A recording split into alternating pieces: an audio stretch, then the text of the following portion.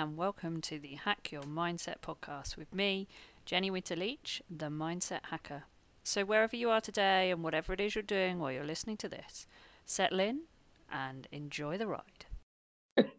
Amy is, let me get this right. Okay, so Amy is a BD coach and trainer, and also the BD Central Region Coaches Rep, and probably lots of other things as well, and a Flying Changes Ambassador since January. So Amy, I wanted to bring you on to our Q&A today because what I love about you and why I brought you into the Ambassador scheme is, or accepted your application is more to the point, I bring you in, you did apply, was that I just love your ethos around coaching and training. So for you, it just seems like it's not just about imparting knowledge to someone while they're there with you in that moment. There's so much more to it. So I thought today's Q&A, we're going to be covering lots of things. We're going to be talking about what makes you different as a coach, your ethos as a coach, a bit about your journey, because you've had a very interesting journey yourself, and then some stuff about some of the things that you're doing right now to be flexible in this situation when actually your normal way of doing things just can't exist.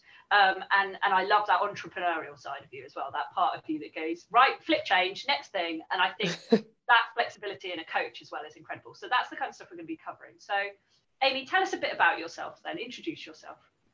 Okay, so yeah, I'm a rider and coach, and I'm a BD accredited coach, and I am the new BD Central coaching rep.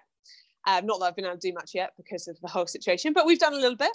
And yeah, so I was in a horse family. I've come from a horse family. My family used to breed. We had a thoroughbred stallion.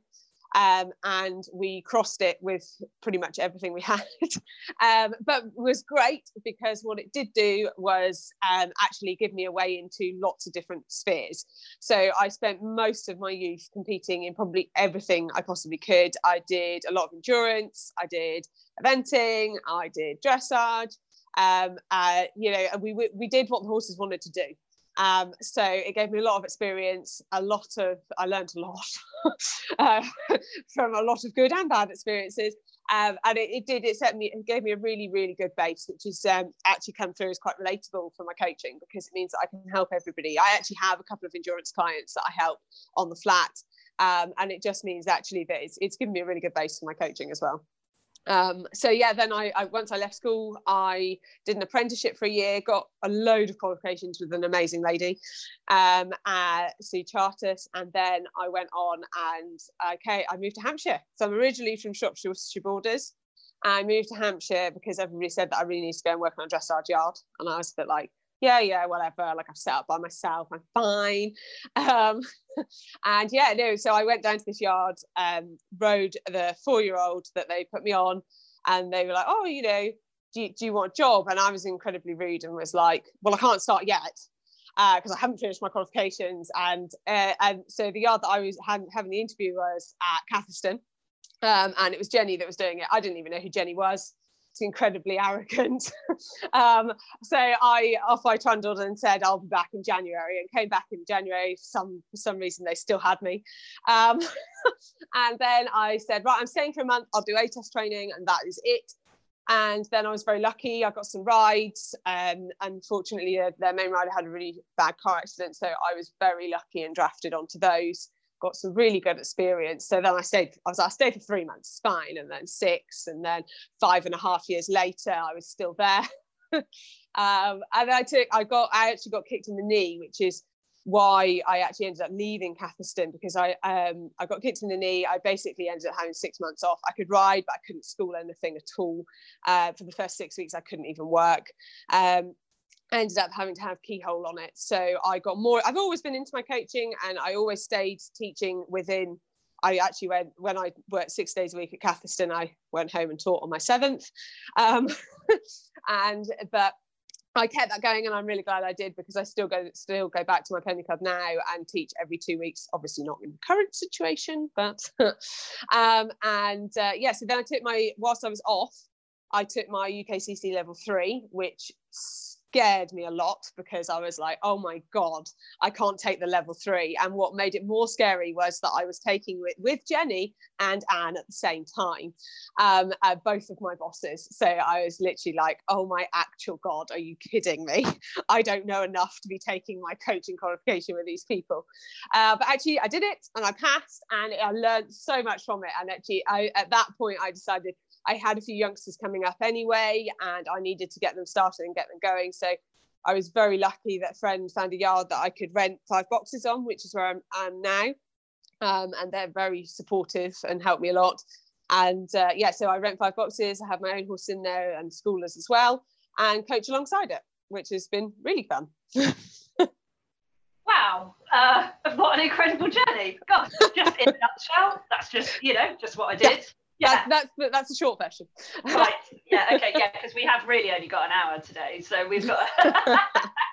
Okay. So I don't even know where to start asking questions about that stuff. So one of the things that's quite interesting was your journey with birds, or lack of, actually, interestingly enough. So because that's quite a traditional route that people go through, isn't it? The British Young Rider. Well, what is now BD Youth now? Yeah. It was called the British Young Rider Dressage Squad or something like that, wasn't it, Birds? So tell us a little bit about your time with that. Okay, so obviously I originally started with Birds Northwest, and it was brilliant. I started actually originally with a group called West Midlands Dressage Group with Carol and Jeff Simpson. A lot of people know Jeff, particularly as steward at a lot of the events, and particularly the big shows. And they're amazing support. So I still speak to them now. And they sort of fed into the bird system with Northwest, and like the rider squads and everything I possibly could. But I didn't ever really have a horsepower to do sort of ponies, juniors, young riders. And it was one of those things that all the coaches were like, just keep going, like you can ride. And my forte was absolutely swapping horses and riding other people's horses. I loved doing that. And one of the things that they had, so I did the old talent spotting scheme. Got to the final there. That was really good. Ironically, I think Katie did that as well back in the day. And then actually, as it went on, I did a lot of the home international interregional teams. And one of the things they did for the interregionals was that's squad based on your rider. It's all judged on the rider. So I did everything from C through to A squad. And it wasn't until I got to A squad, I got drafted up to A squad almost probably a bit too quickly, because they were all short of A squad riders. So we squidged it and we got away with it. And I actually ended up qualifying for the A squad final in my first year. This is my first year at Capeston. And I sort of was like, that's kind of cool. And I always remember the secretary at Capeston going, you do realise how big this is, don't you? And I was like, yeah, it'd be fine, because I'm just like that. And anyway, I went and did it, and like I say, my forte was riding other people's horses, and it was, I think, scared everybody, because you had to ride someone else's horse. You swapped horses, rode them, and then on the microphone in front of everybody, you had to explain what you found, what you liked, what you didn't, and what you'd do to improve it. And you did this 3 times, slot 3 times, and then the top one from each group would go through to the A squad final in the evening, where you would get 5 minutes on a new horse. And then you would go and ride it through an elementary test in the gala evening in front of everybody eating their dinner, which was very interesting. But I loved that. And actually, I won it the first year. And I think I'm probably one of the only people, somebody correct me if I'm wrong, that qualified 2 years in a row. And I actually went back and I was second the next year, because I loved that competition. And it actually, from that, I fed into doing the young professional scheme. I did that twice before. This is before it became an actual program. It was more of a competition at this point. So the first year I qualified for the final, and finished in the runners-up section. And then the next year, I was very, very lucky that year, because actually Lizzie Murray, Jenny's daughter, was off pregnant. So I got to ride Bruce, Catherine Springsteen. So I got to do a lot. I got to learn a lot of the sort of more advanced movements, a lot of the Grand Prix stuff, which set me up brilliantly, because they had a section for young and problem horses, which was fine. I could do that bit. And then they had advanced horses. And we had to sit down with Carl and talk through everything. And I finished second that year. So that was really cool, and won a training grant. So I went in the BD Youth route more along the training side and progressing it as a career. But ever since, even when I was at school and on pony club teams, a lot of my friends were doing sort of the ponies, juniors, young riders route, and riding for the country, which was so, at the time I felt so far out of the way. But actually it's something now I look back that I'd never change what I did, because actually it's really set me up for what I do now. And I think there's a lot of pressure when you're that age, when you're much younger, to be thinking, oh my God, I really want to do ponies, or I must aim for juniors or young riders. And actually, to be fair, I did, when I started in birds, my horses were 4. And I did actually get my main one to young rider level when I got to, when I actually got to the end of my birds youth time. And it was, I rode my first young rider test in my last year of BD Youth, which was a massive milestone, because that was kind of the day that we caught everybody else up, which was really cool. Wow, so that's awesome. And I love your attitude that you've clearly had so many times, that you said of like, yeah, sure, I'll give that a go, why not? Where do you think that kind of happy-go-lucky, like, I'll give it a go attitudes come from, that's kind of got you to where you got to? I think, 'cause you could so easily have put blockers in your way, couldn't you? Yeah, I don't know. I think, I mean, I've always been pretty competitive, but I think competitive within my own realms. So where something's possible, then I can make it happen. And I think that's the thing, is if it's realistically possible, I can make it happen. It might take time. I might need to go the longer route, but I can make it happen.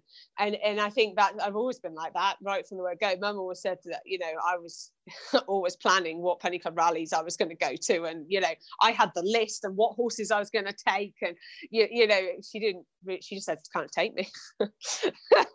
Which was fine. And it's I think that's I've always been like that, because I think if you want it, then you've got to go get it a bit, really. And how do you think that kind of ethos comes into your ethos around coaching as well? Because I know you have, I just love your ethos around coaching and what it's really about. How do you think that your background has really made you are as a coach? I think because I've been on such a crazy whirlwind type journey, which has taught me so much, and actually had so much fun along the way, it's actually allowed me or enabled me to think, to empower other people to do the same.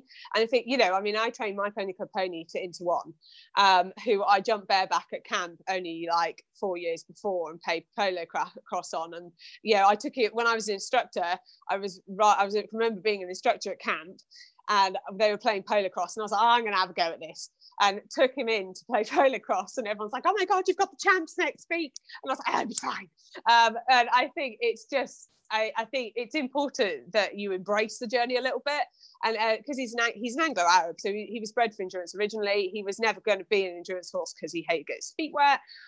So we converted a little bit, and we had to do dressage when we moved down here. And I think it's living proof that anybody can do it. And I think I find, particularly now, even more when I shared my journey, more people are like, oh my God, like people can do this. And it's true, you can. And I think from my point of view, I love helping people in coaching when I coach, and I like being part of their journey. So even if I'm just a snippet in that journey, if I can help somebody move forwards to their next bit, then that's cool.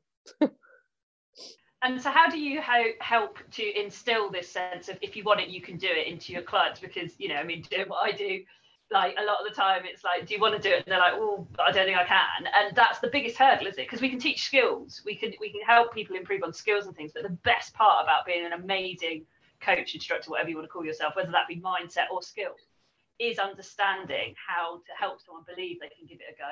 So what do you do to do that? Because I know you do it incredibly well. I think I'm probably too casual about things. I'd never build anything too much up, because actually it's all part of it, and I think everything needs to be accessible to everybody. And I think that's a little bit the people, particularly with dressage, are like, oh, I'm not sure I can do it because I don't have the flashy horse. And I'm like, okay, let me tell you. And actually I'm a big one for sharing my own personal experiences, because I think storytelling is a really good way of putting across actually that it is possible, and there are normal people doing it on very normal horses. And I think the big thing is not to take too big a steps.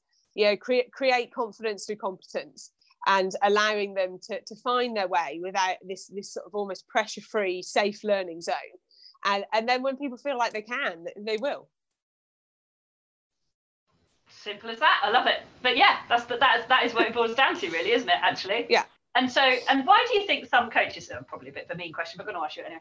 Why do you think some coaches do build things up to seem harder than they are, or seem elite, or do think that perhaps you have to have the flashy rules? Because interesting enough, Caroline Moore, I don't know if you managed to watch her Q&A, but she was saying the same thing. Is any horse can do this if you get the basics right. Like, just keep working. And obviously you clearly share that ethos. So why do you think some instructors don't do that, or do it differently? I'm just going to ask you that. Why not? I think there's a multitude of things. I think, it goes back to the whole thing. I genuinely think people in general, you are what you have been surrounded with. So I think personal experience comes into that. If they've been told that right from the beginning of their career, then that's what they're going to believe. And to be fair, no one ever really told me that. Maybe because I was consistently wanting to prove them wrong. I don't know. But I was never told I couldn't do it, but maybe because I always wanted to do it. And that, I think that's the thing, is that if you've been surrounded by that from an early age, that's what you believe. And then if there is something proving that, you will only home in on that and see that. And I think there's lots of rules for that you do see very, very flashy horses, but as long as you're realistic about your goals, you can be simple about it. And also I think, unless somebody's necessarily been through that experience, I don't think they necessarily embrace it. And their goals might be different. My goal was never to go and win the world. But I really wanted to get as far as I could, and I was on this journey that proved possible. And I think that's the thing, is there's probably plenty of people that thought we couldn't do it, but I think if you've got somebody there that will believe in you, that and actually give you the reason to do it, then why not? But I don't think that. I think there are quite a few coaches that maybe haven't been through that, so don't believe it. But at the same time, I think the times are changing now. People are a lot more open-minded to very different horses. BD have so many different associated championships now, it makes it accessible to everybody, and I think that absolutely opens it up to making things possible for people. Yeah, I love that. So anything's possible, you just got to want to do it, and then get the right team behind you with the right beliefs in themselves that put you forward. Because if you come up against an instructor, not come up against, it's probably the wrong way to put it. If you have an instructor that doesn't believe you, or isn't quite sure you can, or doesn't know how to get you there, then they're not gonna keep supporting you and helping you when you have a wobble. They're gonna wobble with you, and that's when it's not gonna. You need them there when you have the wobble, so that when you're going, they've got you, and then when you're not, they've still got you, and then sometimes your instructor has a bad day as well, and that's okay. Yeah. So exactly. So one of the things that also I just thought was fantastic about your journey was the last couple of years, some bits and pieces have happened to you, haven't they, that you've had to overcome. Someone's at my doorbell, that's nice. That you've had to overcome. Tell us a little bit about some of the adversity, even in recent years, that you've had to overcome, because clearly you've had all sorts of things in your life, but recent years have been different, hasn't it? Yeah, so it's interesting actually, because I did a timeline for the last 5 years, and the first 3 were like swimmingly nice, and you go your highs and your lows, and then the last couple of years have been like ridiculously up and down. And I think I've had a lot of things go slightly not as planned, or not as easy as they have been before. And probably the big one is that I actually had a complete freak accident in October and got kicked in the head by the most placid and nicest horse that I own. But it was a complete freak accident, just lost his balance, and ended up actually snatching his foot up and catching me in the head. And as you do when you're horsey people, you go, I would be a bit concussed and whatever. But actually what happened was that I ended up suffering with this post-concussion syndrome. And it's ended up lasting a whole lot longer. I ended up actually not being able to work for probably 3 to 4 months. I probably didn't ride for 3 months. And when I did ride, it was interesting.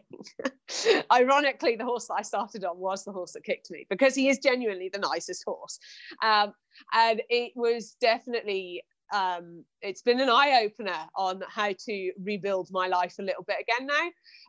I think it's probably the reason why I've been so proactive in whilst we've been off this time, and everyone's like, oh, you shouldn't work yourself too hard, and But I think the bit that people miss is that I only came back to work for 2 months, and I was only just back at full hours. And before that, I was off for 4 months. So I just because I can't physically coach doesn't mean that I can't be helping and coaching people from where I am, and you know, in the situation we are in. And I think that actually allowed me to take a step back, look at what I'm doing, restack things in a better way, and assess things. And actually, as much as it was a pain in the arse and pain in the head, quite literally, I think in a way things happen for a reason, and a smack to the face certainly made me think about how much I was doing, and how I wanted to go forwards with that. And that's part of the reason why, you know, I applied for the ambassador scheme, was that I just needed somebody to rein it in a bit and to help me put some structure in as to how I was. And I think, you know, I've been really lucky. I have an amazing client base that are really good, but I had a lot of clients, and bless them, they've been amazing. They've stuck with me even through all of that time off. But I think it's learning to control that within, so that I'm not losing that sort of self-care. And we've had lots of chats about that sort of self-care element and things you can do, because there's a fine balance, and I'm never sure it's really a balance. I think it's always a little bit out of kilter of one or the other, but you know, you've got to be okay with it in whatever situation you're in. But I think you've had some great insight, and you've done some interesting things which would be really helpful to share with people about how you did help yourself to recover from something. And I have actually got a question come through, which I'll ask you in a minute as well, about recovering and things like that. But tell us a little bit about the type of things that you had to do, or that you chose to do, actually, to be honest. Some of it you didn't have to do, to help yourself recover from a serious thing. I think, well, first of all, I had to accept what it was, and that, because funnily enough, now is when and only in this last month have I fully, ironically, felt back to almost myself, in that I'm firing on all full cylinders and just like going for it, and I can, but equally I'm very aware of my triggers now. But I think I had to just accept that I couldn't do that. And funnily enough, I was actually looking back through my Fitbit yesterday with my sister, because she was moaning that she couldn't get enough steps in. And I said, you know, it's surprising how little steps you can do when you're not out and about doing the horse. And I went back to October, and it was, you know, I barely got any steps in a week. And I remember one of the things I started doing was using my Fitbit to judge where I was at. And I remember specifically a real plateau I got to, and I just couldn't. Every time I went over 18,000 steps, I was back to bed, and it was ridiculous. If I did 18, I was fine. If I did 20, I was bedridden, and it was ridiculous. And I really struggled with that, because I was like, for God's sake, that's just not that much. But it made such a difference, and it was an eye-opener about how much you can do in a day. But I had to definitely introduce some things that I've never done before. So I did a lot of research, and some, you know, it was all very much like, you have to do what's good for you, and chuck what doesn't, and that's very much the approach that I took. So sleep was a massive thing, and still now, if I don't get enough sleep, I get dizzy again. My vision gets a bit dodge, but it makes a massive difference, and I know now when that's coming in. So I had to put in a really good sleep routine. I had to I tried doing some meditation, and I was a bit like, yeah, well, you know, as you do, and actually it makes a massive difference for the benefit of actually like clearing my mind, having a bit of a reset. Breathing exercises, which were massively influential when I went back to work, because the one thing that came in with this post-completion syndrome, which I have never suffered with, clearly, as you can hear from the rest of my story, it was anxiety. And I didn't know what the hell it was. I just thought I was a bit jittery to start off with, and I was like, oh, God's sake, get over yourself, you're fine, like take a deep breath and carry on. And that's what I did start off with, and I had no idea how to control it and what was going on. It was only when I researched a bit more I was like, I think this is anxiety. And it wasn't triggered by normal things. Like if I was to go and pick that horse's foot up, that did not bother me in the slightest. No problem with that at all. Driving, oh my God, ruined me for the first week of driving. Like I would get somewhere and I'd be bawling my eyes out, and I don't cry very often. My poor husband, who probably has only ever seen me cry like twice in the whole time we've been together, was like, oh my God, what the hell.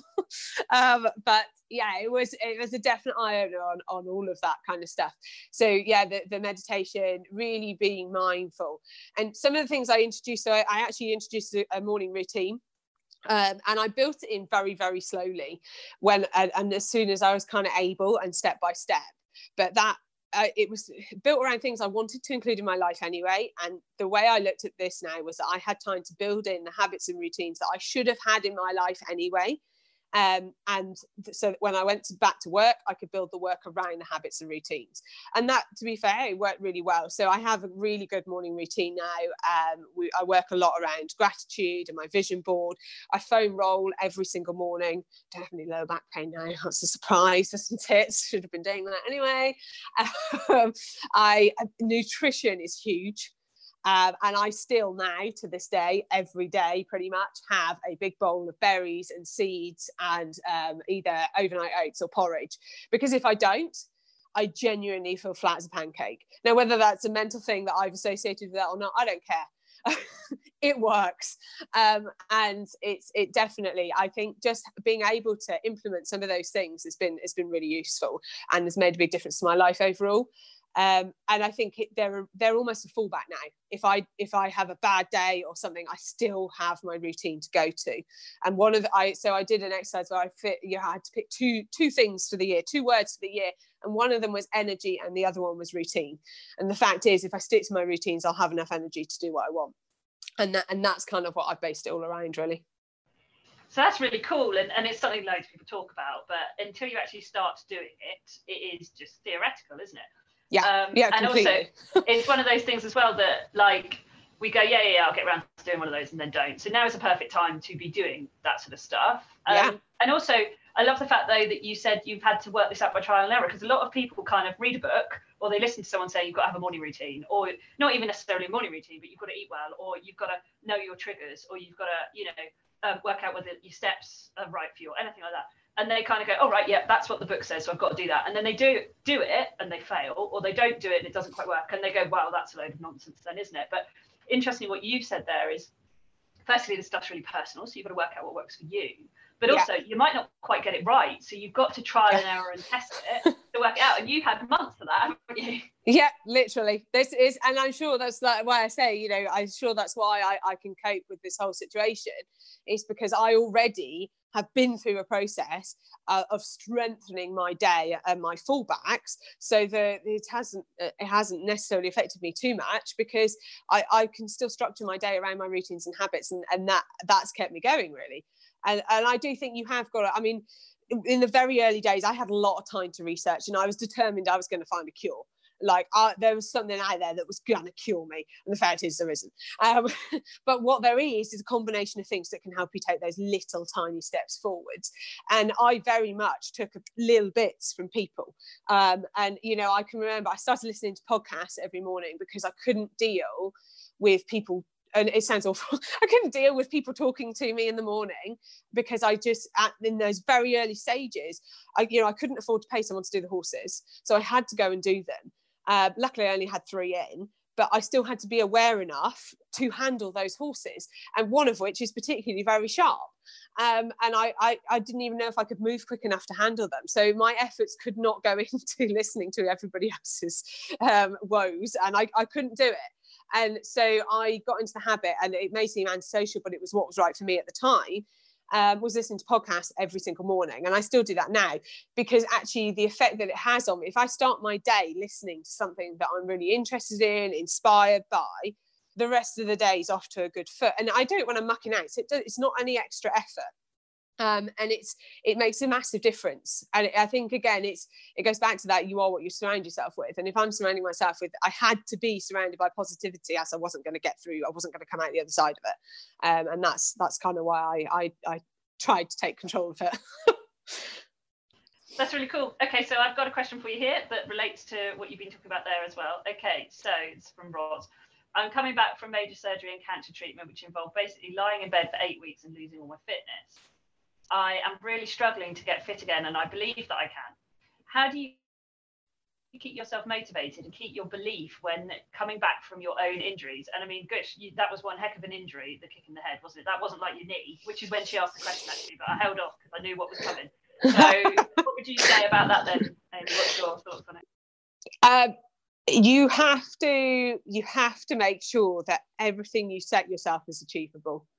And what was achievable before, forget it for now. Like, that can be a bigger picture thing, but I kid you not, like my goals were so small, and actually I keep looking back at this to the point that the other day, so I've attempting my Couch to 5k campaign, which isn't going well with the shin splints at the moment, but what does make me realize is, I could not even, when I first started, I did the horses, and I used to walk around the first part of the farm. It used to take me like 20 minutes max, and that was walking very slowly, but I would have to go to bed after that.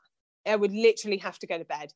And now I can run around the whole of the farm. Yes, run, walk, but it doesn't, I don't have to go to bed. I can still go and ride another one after that. And I can go and, and to think back that was only 4 months ago. But what you have to do is go, if you try and give yourself so much, the bigger picture to think about, you're just going to end up being demoralized because you can't do it. You can't physically do it. But what you can do is set yourself a tiny mini goal each day. And I mean tiny, even if it is getting up and reading 1 page of a book, great, do it. Make sure it's something that you're interested in, something that inspires you or whatever, because actually what you can do at the moment is build a vision. And that was very much, I was very clear about where I wanted to be. But I also absolutely had to tell myself that I had to be okay. It's going to take time. And I think that's probably the thing that's got me through it, is that this is going to take a while. And you've just got to take it step by step. And it doesn't matter how long it takes, as long as every step is a forward step. And there are days when I take a sideways step, but I always try make sure that I don't take a backward step. And there has been days when I have had a backward step, but the biggest learning curve for me is to go, okay, why has this happened? What do you need to learn from this? And whereas before, when I didn't have a physical injury to remind me of that, I would have just cracked on and gone, it happened, right, let's move on. But actually now I have to go, right, okay, I can't do that. And like, one of the things was being prepped, like when I went and taught clinics, I couldn't do 16 45-minute lessons in a day. That's just not healthy, I realise now. And B, I could not go, get up really early, pick up whatever I felt for lunch, on the way, and hope for the best, because A, I needed my sleep, B, I needed my nutrition, C, I needed to make sure that I didn't put myself under unnecessary stress because the anxiety came back. So I actually started prepping my food and stuff before I even went back to work. I practiced it, which sounds really boring, but I had to practice. I started finding meals that I could cook, that I could keep overnight. I started like prepping stuff as if I was going to a clinic the next day. I did tiny weeny little things like, I don't know, washing my coats that I wear when I'm teaching and things like that, because I knew in my head then I was going to be ready, and I was putting myself, I was taking myself through a process that wouldn't put me under stress. That's amazing. And that's also, when you take that into your coaching, that's this concept we talk about, training hard and performing easy, isn't it? Which is actually, the concept of that isn't like train yourself into the ground and then everything's a cinch. It's the idea of there's no point in leaving it to chance when you come to compete, or in your case, do the thing that you needed to do. If we look at analysis of it, is very similar, isn't it? It is prep everything that you possibly can at this point, so that when you get to that point, all you've got to do is run what you know you've got to run. Do what you know you've got to do, put that stuff into practice. And there are always going to be elements of the uncontrollable that then just are what they are, aren't they? So I love what you've talked about there. And if we talk about people when they talk about competing, or even when we start thinking about getting back into riding, so there are a lot of people out there that either aren't riding or they're further back than they were because they haven't been able to do things. So your advice, it sounds to me like then, is think about what it is that you want to achieve and work out all the bits that are going to help you succeed to get there, and be practicing those now. Yeah, and be prepared to keep it very small and very achievable. Perfect. There's an amazing book, by the way, if you want to read it. I will make sure it's on my website, because I've got a resources page on the flyandchangecoaching.co.uk website. If you click on it, it just says resources, and it's just loads of books, and you just click on the book and off it takes you to get it. But it's not on there, but I'll make sure it is. It's called Atomic Habits, and I can't off the top of my head remember who it's by, but it's an incredible book, and it talks exactly, Amy, about what you've been saying there, which is having a big goal sometimes can be demoralizing. It's really good to have the idea of it. You need to know where you're headed, but having a goal that seems too big, you'll never seem to be able to get to it. But if you can absolutely break things down into tiny little daily habit changes, then they build up. We say it's the sum of the little things that makes the difference. They build up into bigger stuff, don't they? And that's exactly what you've been talking about there. Awesome. Yeah, absolutely. Okay. So I've got another question come through. I don't know if we can answer some of these, but let's have a look. Thank you for sharing your journey. I'm so bad with routine. I think you've probably already answered this. Having had a very random responses to emergency job, so I'm a complete butterfly. I need some help. Sorry, I'm just trying to read it in Facebook time. I can prevaricate. Gosh, that's a good word, isn't it? The hind leg off a donkey. Also, I have recovered from post-viral fatigue, which took 12 months, which sounds very much like this. Actually, it's really interesting what you say, Amy, because another one of the reasons that I thought it would be good to take you on when you told me about the situation that you were in December when you applied, is that I had chronic fatigue. And that's the reason that I left a corporate job that just was not in line with my values, with draining energy out of me and not putting any back in, and set up what I loved instead. And went through a process called the chrysalis effect, which is now actually going into the NHS, which is incredible, to help people with ME, chronic fatigue, and all these things. And like you say, although yours wasn't ME and chronic fatigue, it was post-concussion syndrome. It's the same symptomatic response of the body to trauma. And you get it sometimes from viruses and things as well. The body just can't quite pick itself up and recover. And all the stuff that you've been talking about, though, is all the things that we say to people they need to be doing to recover. I was told if I didn't get out of the job that I was in by the lady that knew this stuff, she told me I'd probably be in a wheelchair in a few years' time, because my body was just giving up on me. So what would you say for someone who wants to start a morning routine, but they're a bit random with things? What would be your advice? And in fact, actually, that's a training thing as well, isn't it? Some people are a bit butterfly when it comes to training their horses, and a bit kind of shiny things like, oh, I think we'll do this now, I think we'll do that now, and they don't have that consistency. How would you say for someone to help build consistency when maybe things are a bit random? I think, again, start small. Don't try and conquer the world. And that's something that I had to learn, is not to try and do too many things in one hit, because you will inevitably fail at something. Even if you succeed at another, and then that success is dampened because you failed at the other thing. So try and concentrate your efforts on one thing, and then implement that. And I very much wrote down a plan because I was like, okay, so in January, so I got kicked in the head in October. November and December was very much about just sort of finding my feet a little bit. And then when I got to sort of end of December, January, February time, I was like, okay, January is going to be about just adding in these 3 things. And it was, I think, foam rolling, journaling in the morning, and I think it was, I was not going to look at my phone until I had done those 2 things. And that was it. And I just did that every day. And I just made sure, because it was really achievable. But you have to make sure that you have a prompt to do it. So, I have to walk past my foam roller to get to the kitchen table. So if I fall over it, I'm down there anyway, so I might as well do it. And then, my journal sits on the kitchen table. So by the time I've got my breakfast and come over here, the journal and the pen are right next to my right hand. So I might as well write the journal. And by the time I've done that, I haven't looked at my phone, because I've just taken it with me to do those things, because it's just the route that I have to take in the morning anyway. And then February was all about really defining those habits and adding in the extra little bits that I wanted to do. So that might be the scheduling or replying to messages, and how much time I was going to allow for that as well. And I think it's the same when you're planning, a horse's routine. Have an idea of what you want to do and keep it simple. I've actually had a few people ask me, what kind of routine are you doing with your horses at the moment? And actually, I feel great with my horses at the moment. But I think the very reason I've done that, is because right at the beginning of this, I said, right, I'm not going to hack, because I haven't been hacking, partly because I wasn't allowed to hack on my own yet, because of my head situation, in case I had a moment.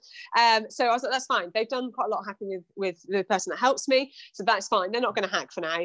I am still riding, but only in a controlled situation. So I ride them in the arena. And I don't want fit horses. So I literally am schooling them 3 times a week, and I'm doing in-hand pole work twice a week. And I made sure I had a structure for that. So I went, okay, one day is going to be flat work.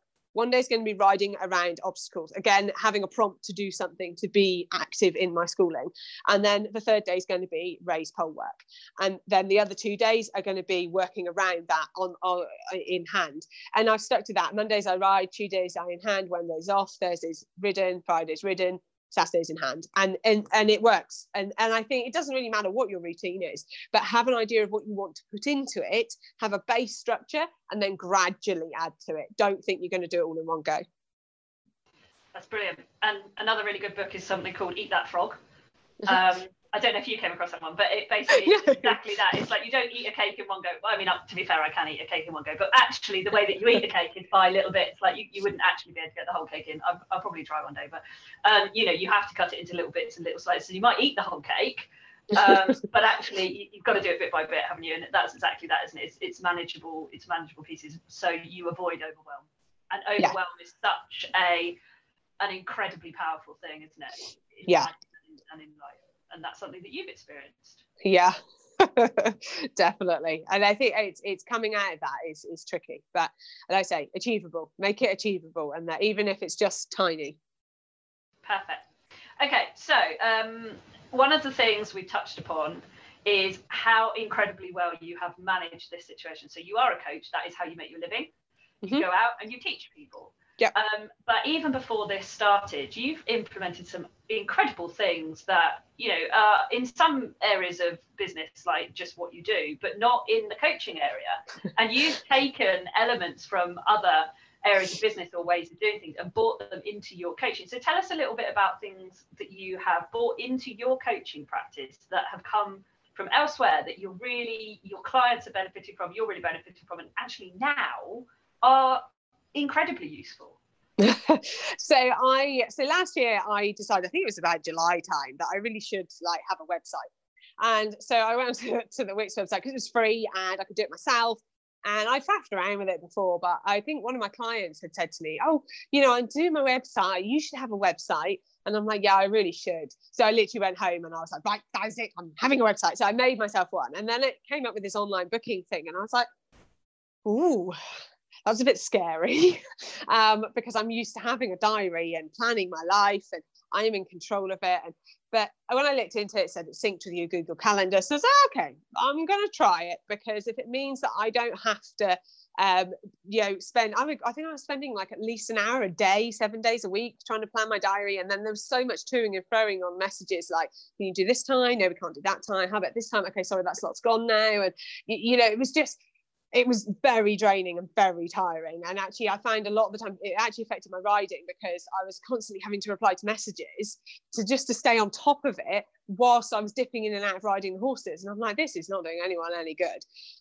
So I took the plunge and went for it, thinking, well, this is going to go one of two ways, and we'll go with it.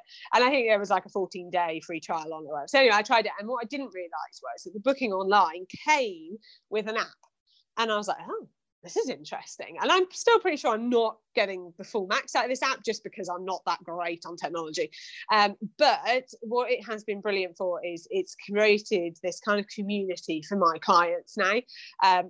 So you can join, it's free to join the app, you download it, and what they can do is they can go on and book their lessons on there, which is what most of them use it for on the main until this current situation.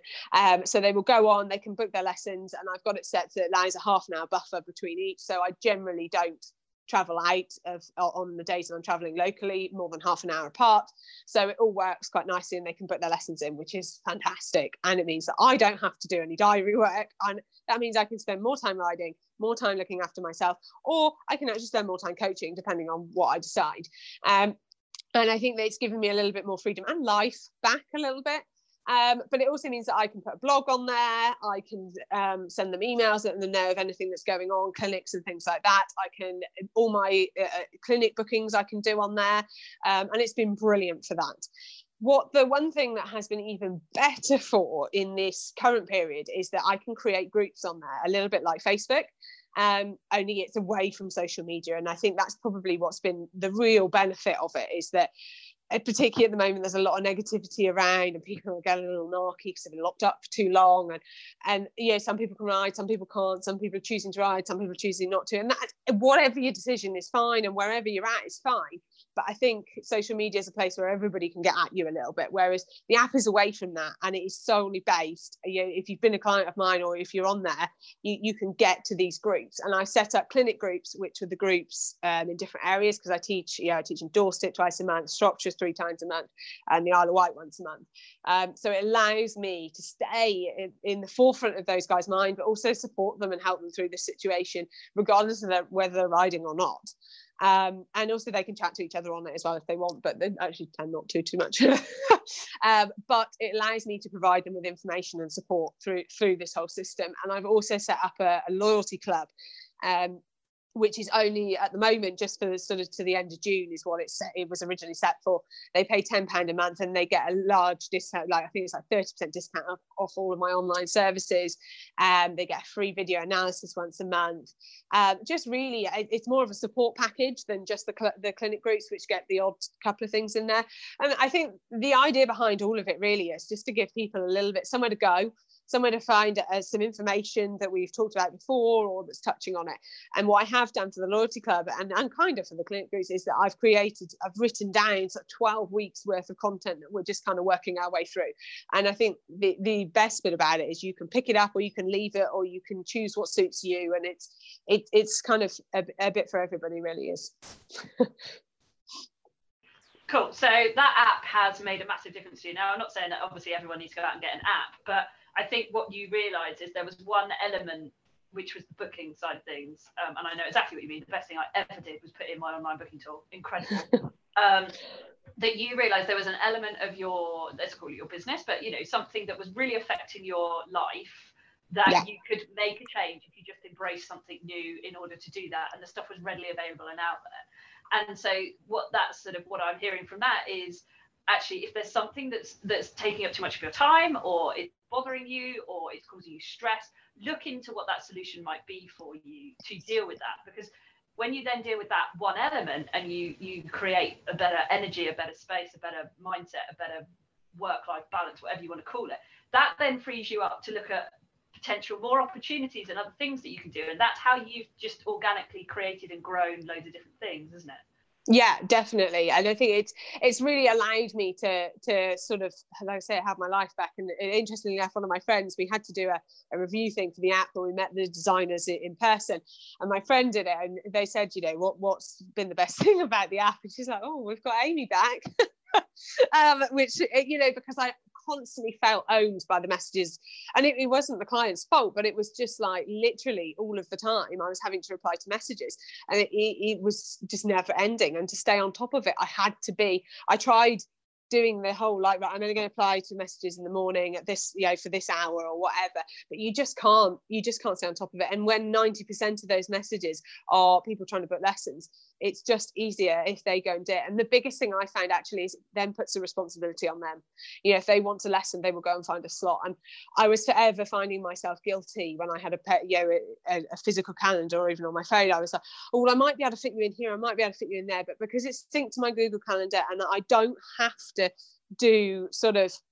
don't have to be with them face to face, I don't feel guilty. And it wasn't their fault, it was just my own internal problem, that I felt like I had to fit everybody in, and then I was working myself into the ground, not delivering the best of me to my clients, which ultimately is what I want to do. And the other thing that has come out of it is courses, isn't it? So tell us a little bit about some of the online courses that you've put together. Yeah, so I have to say I was absolutely, it's so far out of my comfort zone doing these courses, it's ridiculous. But so yeah, when you set up the Horse Courses website, I was like, well, actually, this is definitely something I can do right now that I probably won't have time to do when I go back coaching all the time. And I sort of thought about it, and I really wanted to do things that would supplement, not just, not give people things to do now, but supplement when we go back to having full-on lessons again. So I've done 2 so far. I've got a few more in the pipeline, but it takes a bit of time to do everything. So the first one I've done is a design your own warm-up plan course. Now, this is something I do with clients on a regular basis anyway, but it would be, I think actually this will hopefully revolutionize the way we do it, because it means the information that they need from me to actually go and physically write it down, they can do with the course, because it's a step-by-step guide from me on how to find out, how to design your warm-up plan and build it around you to maximize your performance in the arena. So it starts off with just finding out what your trigger words are. So what are your 3 most important things to you before you go into that arena? What do you need? And then we actually build that warm-up plan around that. And they don't even have to be technical. They can be things like looking up or riding a straight line, or it doesn't have to be technical words. It's not about that. It's about what resonates with you and how we're going to get there. And then we sort of build in the different sections of what you need to do and how long you might need to warm up for. And we actually work through some of the what if scenarios. So for example, you might have this beautiful, wonderful plan. What are you going to do if the one before you withdraws and the steward's telling you you've got to go in early? Or what's going to be your solution for that? So I think it's really important that you just have that thought process. And I think I even say in the videos that you may never go back and look at this plan again, but the going through the process will already create an awareness of the situation and what you can control and what you can't. And just having, even if you only remember your 3 trigger words, they will start a proactive process that will help you work through your warm-up instead of wasting your time thinking, oh my God, what am I going to do? This horse feels like this, it feels like that. What have you done in the past? What's my trigger? Oh yeah, it's rhythm. What do I use to test that? Right, okay, I'm on it. And it's the same. And actually there's a section in there for using that when you go around the arena and when you get really good about doing it in the test as well. But yeah, no, that's my first course. And then my second one, which I've just done, is on the scales of training. And for me, the scales of training has always been something that, I never learned about scales of training until I had to when I did the talent spotting. And in the old school talent spotting, you had to sit down with a judge and they would ask you questions on the scales of training. So you had to know everything by the book. So it's been drilled into me from a young age. But these days, it's kind of thrown around a little bit, like, oh, you know what scales of training are? Okay, great, let's move on. So you know about rhythm, don't you? And suppleness is that your horse should be more supple. You know that, don't you? And it's like, well, what the hell are they? And scales of training are like your fundamentals. Doesn't matter what sphere you're in. With my endurance clients, I spend my whole time working on rhythm and suppleness, because the bottom line is, whether you are riding in the arena or riding 50 miles across country, a consistent rhythm is going to win you a race. An inconsistent rhythm is going to tire your horse out. And that's literally as simple as it is. And I think people miss that. It's not, they're the fundamentals for the welfare of your horse, not the fundamentals for dressage. And I think that is the bit that people get carried away with. And it's the same for jumping and even cross country. And I think this is the bit that people need to think about. So although I've worked through the scales training course in training videos of dressage, it's totally applicable to other spheres as well. So I've worked through all 6 words, so rhythm, suppleness, contact, impulsion, straightness and collection. There's 6 little videos on them, and what they are, trying to keep it simple. I haven't gone too technical, but the basics that you might need to know. If you're getting any of those words on your dressage sheets, that the course is for you. That's just incredible, because I know, you get a dressage sheet back sometimes and you get this thing underlined or written in it, or needs more of this, or when you do that you'll get better marks and things, and we look at it and we go, oh, that's nice. Do we really sit there and think, what do they actually mean by that?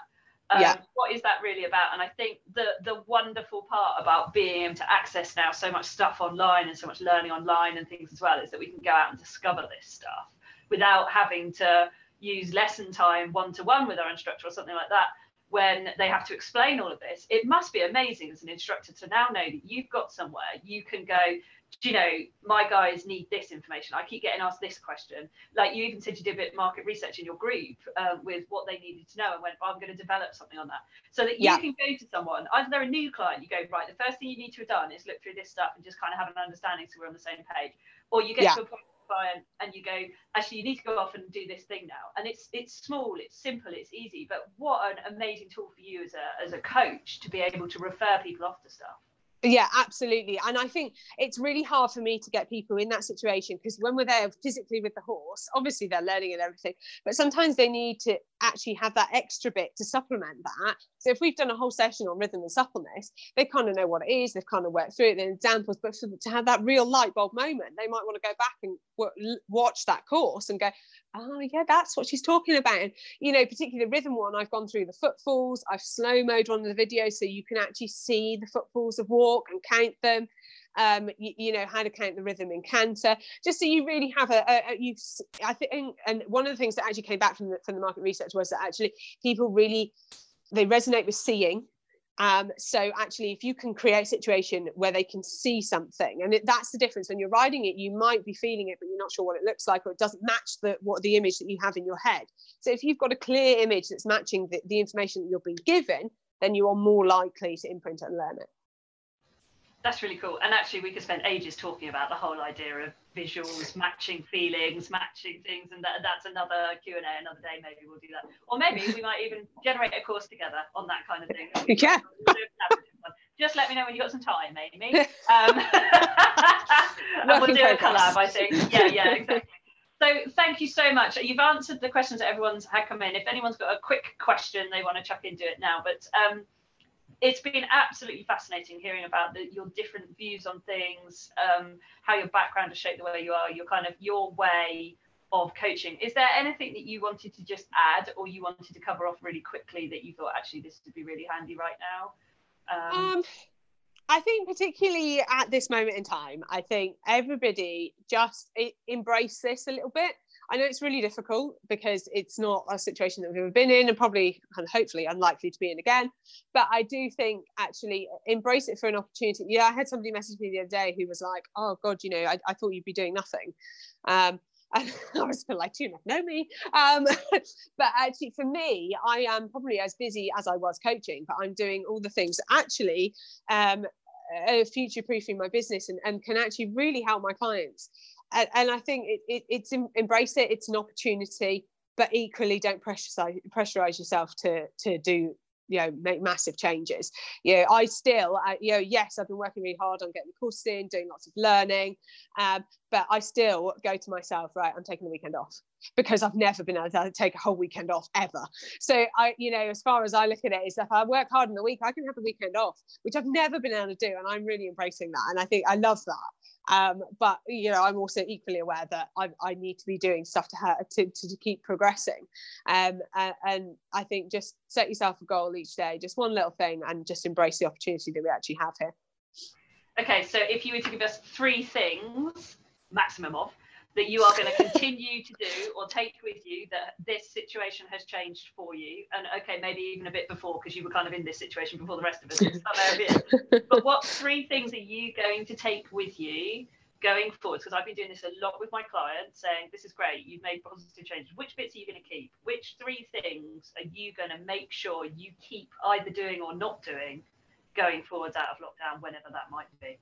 I'm going to keep the groups for my clients, just because it's purely a really good community for them and somewhere to go, and they can share ideas, and we can also, when we get back to clinics and stuff, we can be like, so, you know, how do you find this exercise, blah blah, we can share things, which I think would be really fun.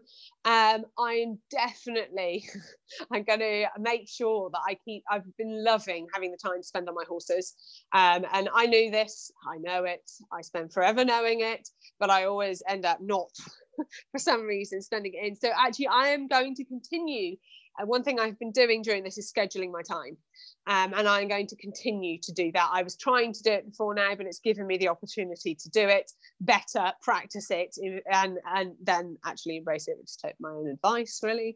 And then the other thing is that I'm definitely going to continue looking into and creating courses, I think, because I really want I want things to supplement what I'm doing. I want to give my clients the ability to get everything they want or not, and I think that's something that we can take forwards for sure. Awesome. So loads more to come from you then, Amy. People can get in touch with you even if you're not able to go and instruct them. They can still learn from you, which is just awesome. Cool. Well, thank you so much for today. We have covered so many fascinating areas. Everyone's saying thank you very much. It's been really interesting. They found it really useful. And anyone watching this on the replay, obviously, if you've got any questions, do ask them. How do people get hold of you, Amy, if they want to ask you any questions? So I've got a Facebook page, which is just Amy Blank Dressage. I've got a website, which is www.amyblankdressage.co.uk. And I'm on Instagram, again, just Amy Blank Dressage. So they can drop me a message on any of those, tag me in anything. Cool, super. So thank you so much, everyone. And if you want to get in touch with Amy, please do. Keep an eye out on horseycourses.com for all her courses that are clearly, there's going to be loads of them going on there. She's going to take over. That's great. And if obviously you think your clients will benefit from them as well and you're a coach or anything, then do send them that way to have a look at that. So thank you so much, Amy. It's been thank you for having me.